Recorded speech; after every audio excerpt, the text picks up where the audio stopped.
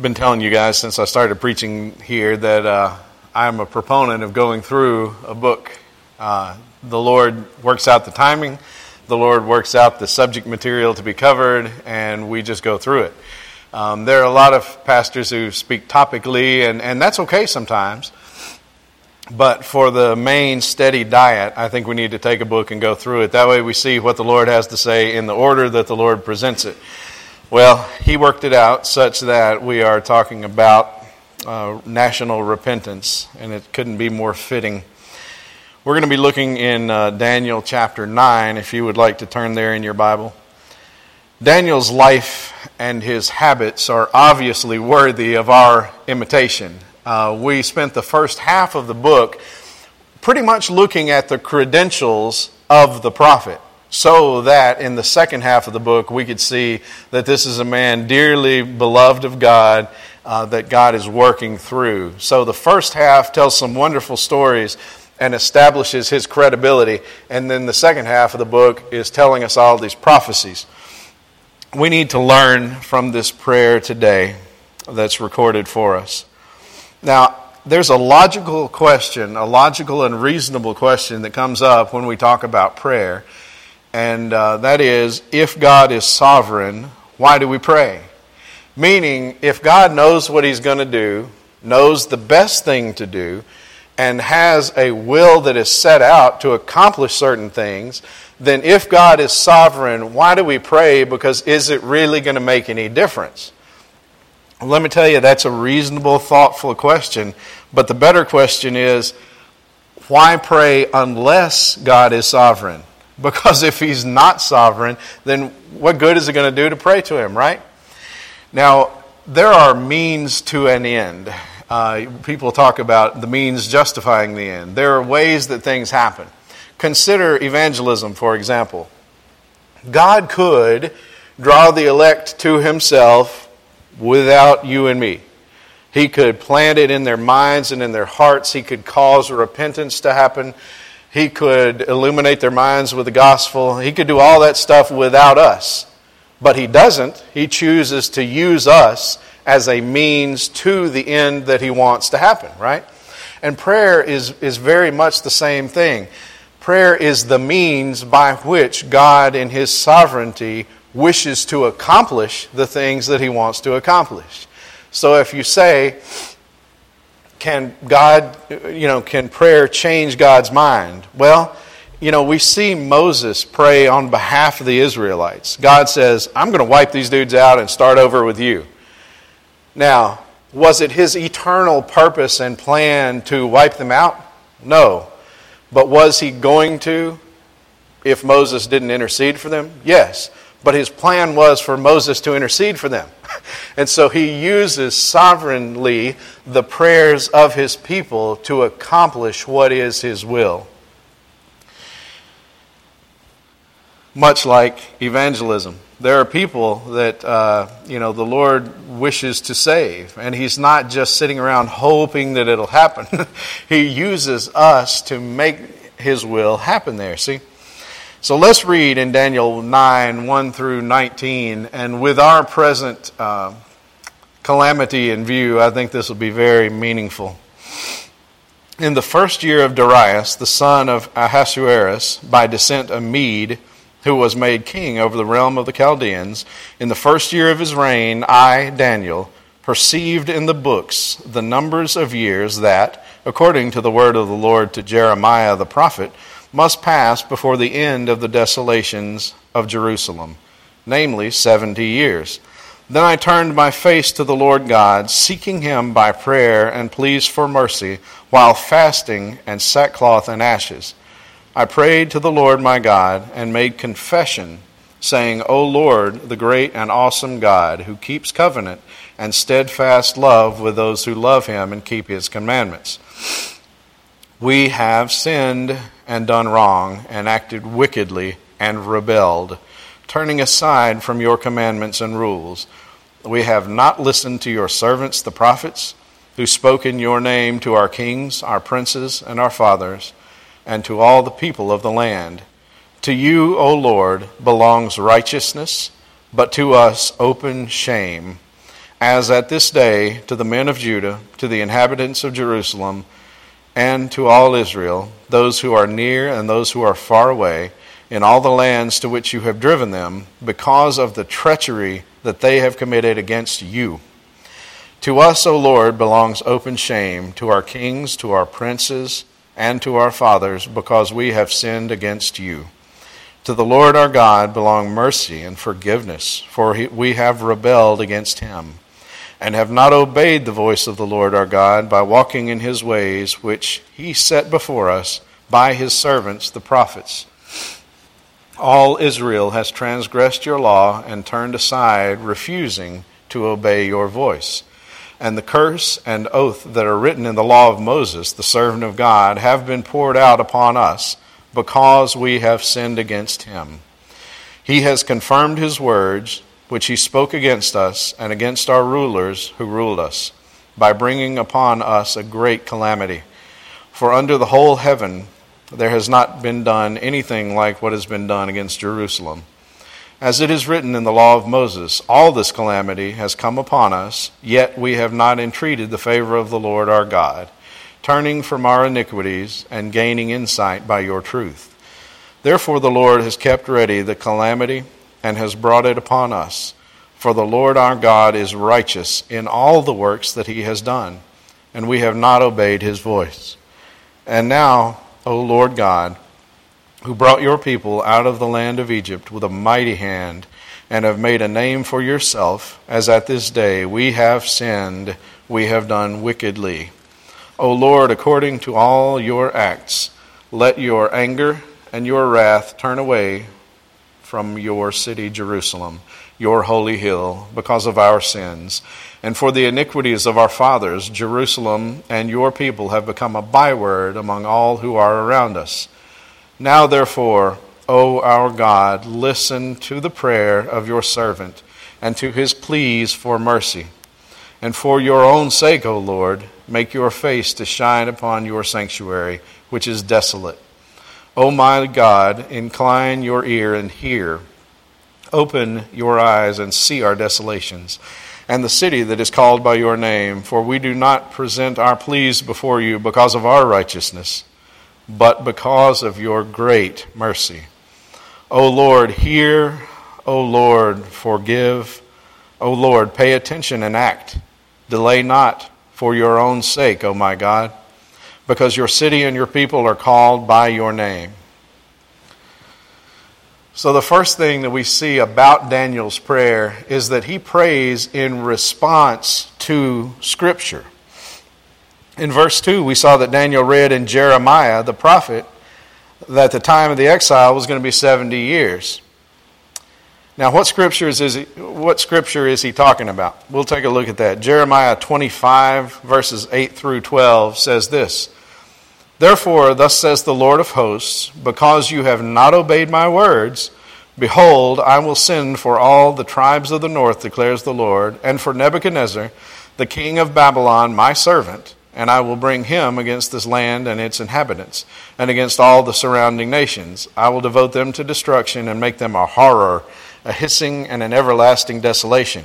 Moreover, I will banish from them the voice of mirth and the voice of gladness, the voice of the bridegroom and the voice of the bride, the grinding of the millstones and the light of the lamp. This whole land shall become a ruin and a waste, and these nations shall serve the king of Babylon 70 years. Then after 70 years are completed, I will punish the king of Babylon and that nation, the land of the Chaldeans, for their iniquity, declares the Lord, making the land an everlasting waste. So Jeremiah, the prophet, clearly says that because of your sin and rebellion, all of these things are going to happen to you, and the crushing of the city is going to last for 70 years. And then in Jeremiah 29, verses 10 and 11, he says this: For thus says the Lord, when 70 years are completed for Babylon, I will visit you, and I will fulfill to you my promise and bring you back to this place. For I know the plans I have for you, declares the Lord, plans for welfare and not for evil, to give you a future and a hope. Now, we've all heard that last verse, haven't we? It's probably on some coffee mug at your house. Now, it gets very often used very much out of context. People read that verse and they say, okay, God is promising me a life of all roses and no thorns. Well, God's not talking to you. He's talking to Israel. And He's talking to Israel in the context of you've been decimated and taken to captivity for 70 years. Okay, so He's saying, ultimately, my plan is to restore you. And we know that ultimately that is the plan that He had for mankind. Let me encourage you again to read your Bible. If we're going to pray in response to the Word of God, we have to read the Word of God.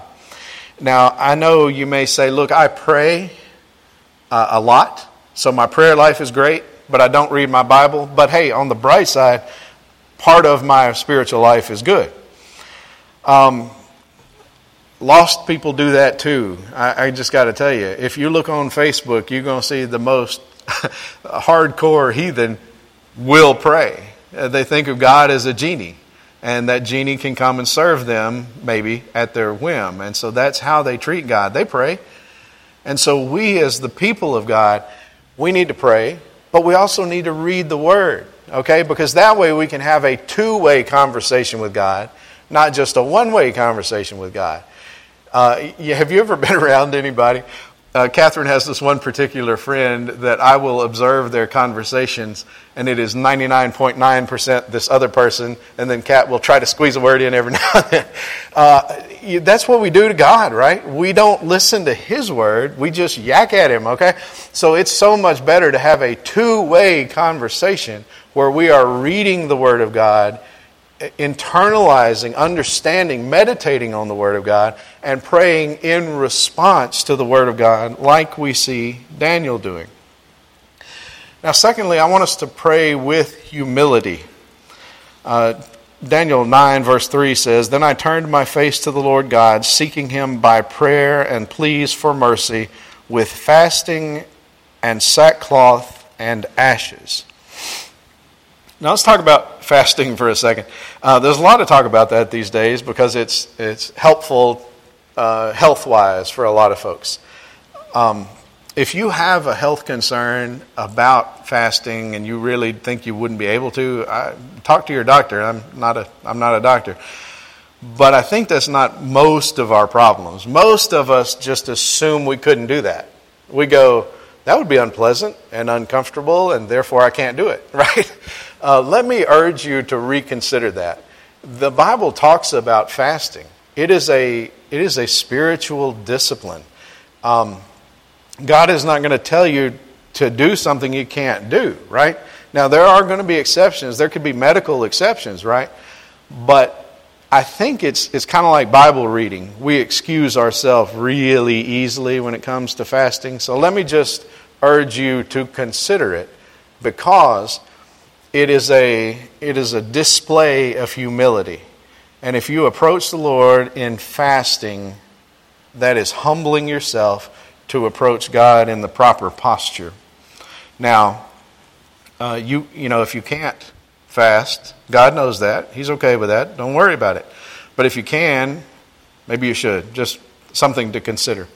And then he goes on to say, and sackcloth and ashes. These are further signs of humbling oneself before God.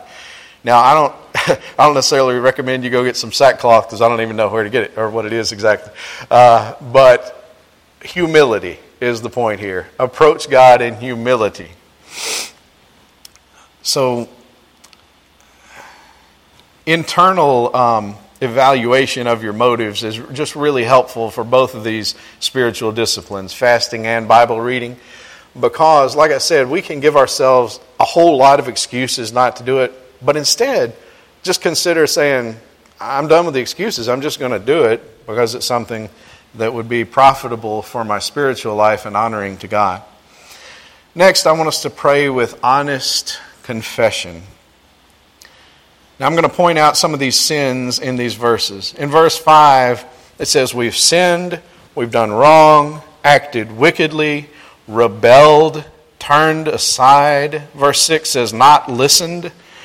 Verse 7 says, to us belongs open shame because of treachery that we've committed. Verse 8 says we deserve open shame because we have sinned. Verse 9 says we've rebelled. Verse 10 says we have not obeyed. Verse 11 says we have transgressed your law. We've turned aside. We've refused to obey. And then we've sinned. Verse 13 says we have not entreated the favor of the Lord. Verse 14 says we have not obeyed. Verse 15 says we have sinned and done wickedly. So let me tell you, we need to be candid when we pray. Be vulnerable when you pray. Now I know that's harder for some people than it is for other people. But if you try to make excuses for your sin when you come to God, it's not going to deceive Him at all. Okay? No matter how you spin it, He's still going to understand what's going on. But the danger is it may deceive you. You can deceive yourself. You can't deceive God. So let me urge you, when you pray and confess sin, be candid. Just be real with the Lord, because you're not going to fool Him. But again, there is that pretty high risk that you might fool yourself, and that's not good either. Pray with great expectations. When we consider to whom we are praying, we can pray for big stuff. Now, I hope that your view of God is really, really big. Mine is, but it's not big enough. Well, why don't I make it bigger? I constantly have a bigger and bigger view of God, but it's still not big enough because my little mind can't understand the greatness and the holiness and the goodness of God. So the more we see God, the more big He looks, and the more big to us He becomes. But then there's never an end to that. We will spend eternity viewing the glory of God and understanding it more and more as we go. Daniel 9 verses 16 through 19, Daniel asks for forgiveness. He asks for mercy because God's mercy is immense. Daniel has freely and eloquently admitted and confessed that they do not deserve forgiveness. He has said, to us belong open shame, right? He says, that's what we deserve. But then he goes ahead and asks for mercy because of his huge view of his huge God. Then verse 16, he asks God to turn away His anger and wrath. Verses 17 and 18, he pleads for mercy. Verse 19, he asks for forgiveness. Folks, America does not deserve forgiveness. Abortion is I think the most egregious affront. I saw a tweet from Planned Parenthood talking about how grieved they were because they are so sure that black lives matter. Well, black lives don't matter to them when they are aborting those children, do they? The founder of Planned Parenthood was on a mission to eradicate the black race. But now they say black lives matter. Well, not the unborn black lives. That is a stain on our country that I think is unforgivable. But then I think about how much mercy God has, and I say, well, we don't deserve it, but I'm going to do like Daniel did, and I'm going to ask for mercy. We have corrupt leaders. We had one leader, I won't name names, but that person said, we have to have mail-in balloting because it would endanger people in November for them to go to a voting booth. And then a couple of days later, she explicitly said, I encourage you to gather and protest. So apparently COVID-19 doesn't affect you if you're in civil rebellion, but it affects you if you're going to vote. Okay, we have corrupt leaders at the highest levels. There is injustice in our country, as we've seen from so many different groups in the past 2 weeks. Now, guys, it is heinous, ridiculous injustice when a man is handcuffed and murdered.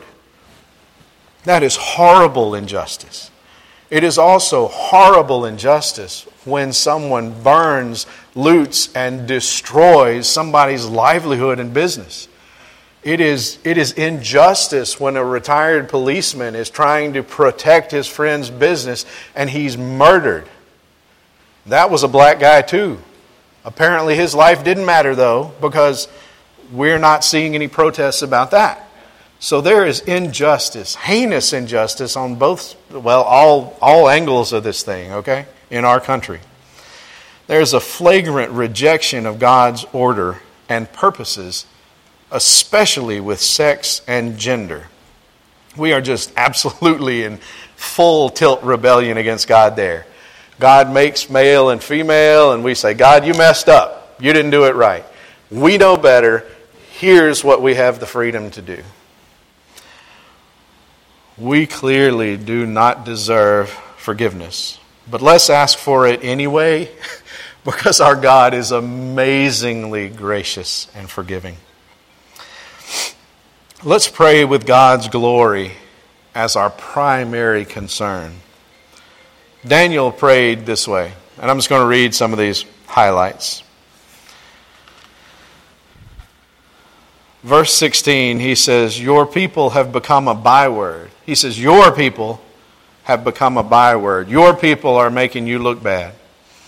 Verse 17, he says, listen to the prayer of your servant and to his pleas for mercy. And for your own sake, Lord, make your face to shine upon your sanctuary. So Daniel is saying, God, for your sake, for your name, for your glory, for your honor, forgive and restore us. Moses did the same thing. Moses would say to God, look, God, you don't want to destroy these people because everybody knows you brought them out of Egypt. And so it's going to look like you can't keep your own folks out of trouble. So forgive them. Okay?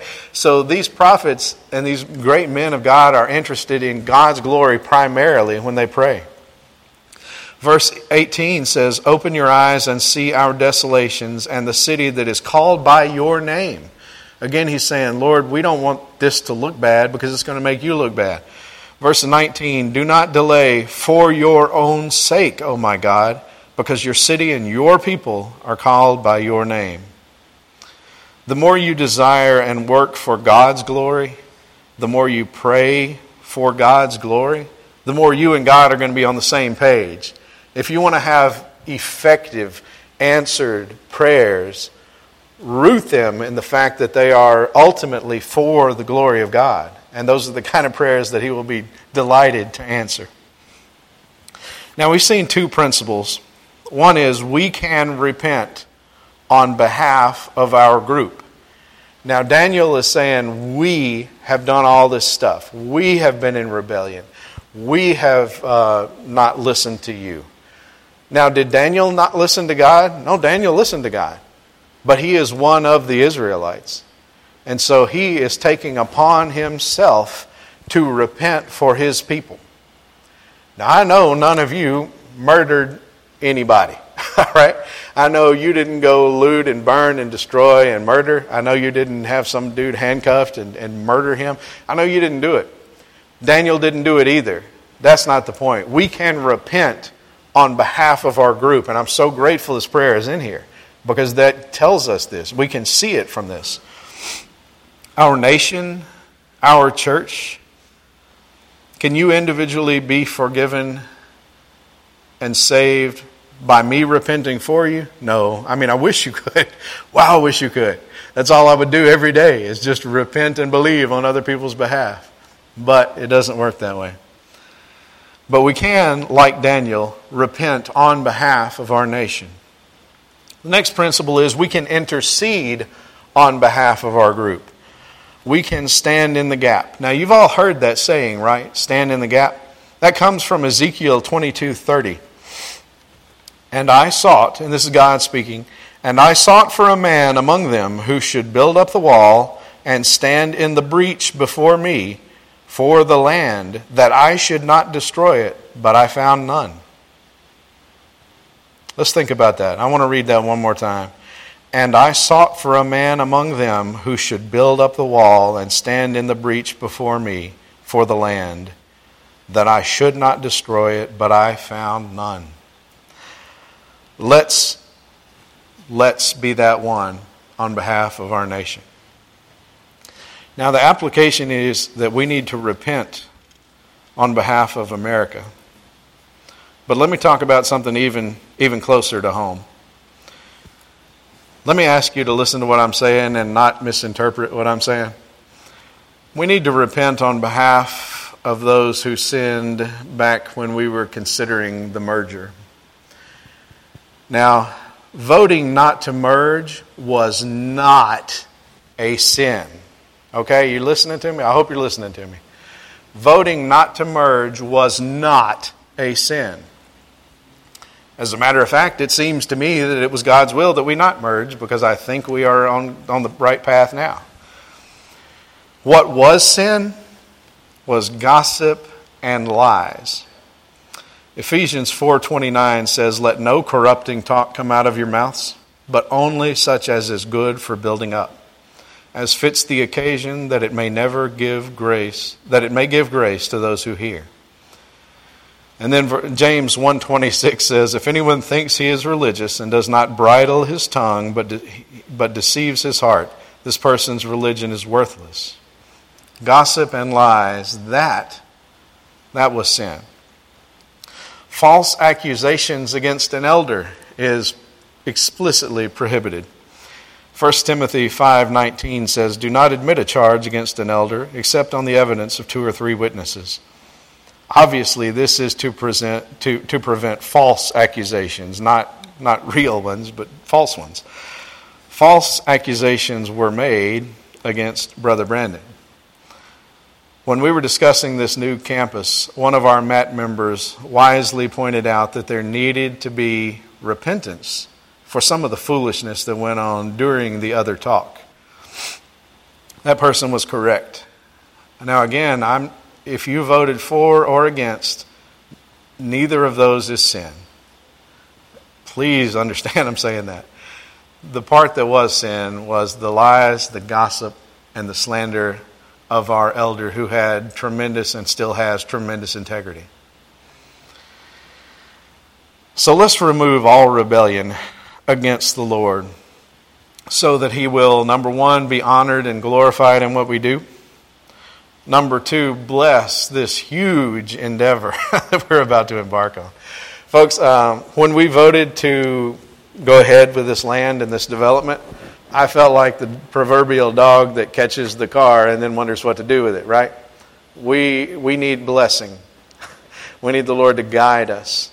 And the way that He's going to guide us, if we are a submissive, forgiven, repentant people. Not if we're proud, not if we're saying, hey, I want to make our name a little greater. So I believe, honestly, that like that wise MAT member said, we need to repent of some things that happened. Now, did you sin during the merger talks? Well, that's a question only you can answer. If so, please repent individually, but let us all repent corporately. Now, I know you may say, but I didn't do anything. Well, neither did Daniel. That's the whole point, right? Neither did Daniel. But if you made it out of that whole thing without saying or doing or even thinking something sinful, you probably did better than most of us, including me. I assumed some things about people's motives. That's sin. I may have been right. It's still sin. Okay? So do a little self-reflection there. Now, I want us to pray for the U.S. I want us to pray for West Laurel Baptist Church. And again, this is not to draw attention to you. This is to stand in the gap. This is to be that person that the Lord is looking for on behalf of America and on behalf of West Laurel. Let me invite you to pray. If you would like to come up here, just don't touch this and you won't get my germs, okay?